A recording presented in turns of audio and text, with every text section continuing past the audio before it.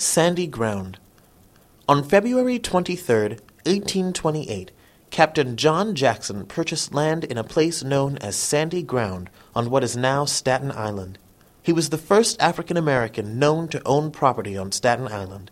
When other freed families followed him, the rural village became something incredibly rare in the nation, a free black community. It was called Harrisville at first, and then Little Africa, and finally Sandy Ground.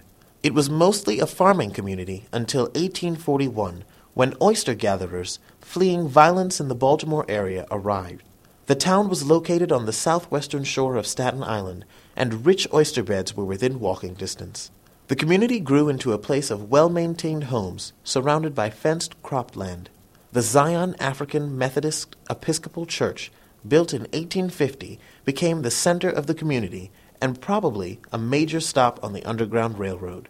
There was a Sandy Ground School, and in 1855, the Union Free School became the second public school on Staten Island to accept black students. Today, descendants of Sandy Ground settlers still worship at the African Methodist Episcopal Zion Church.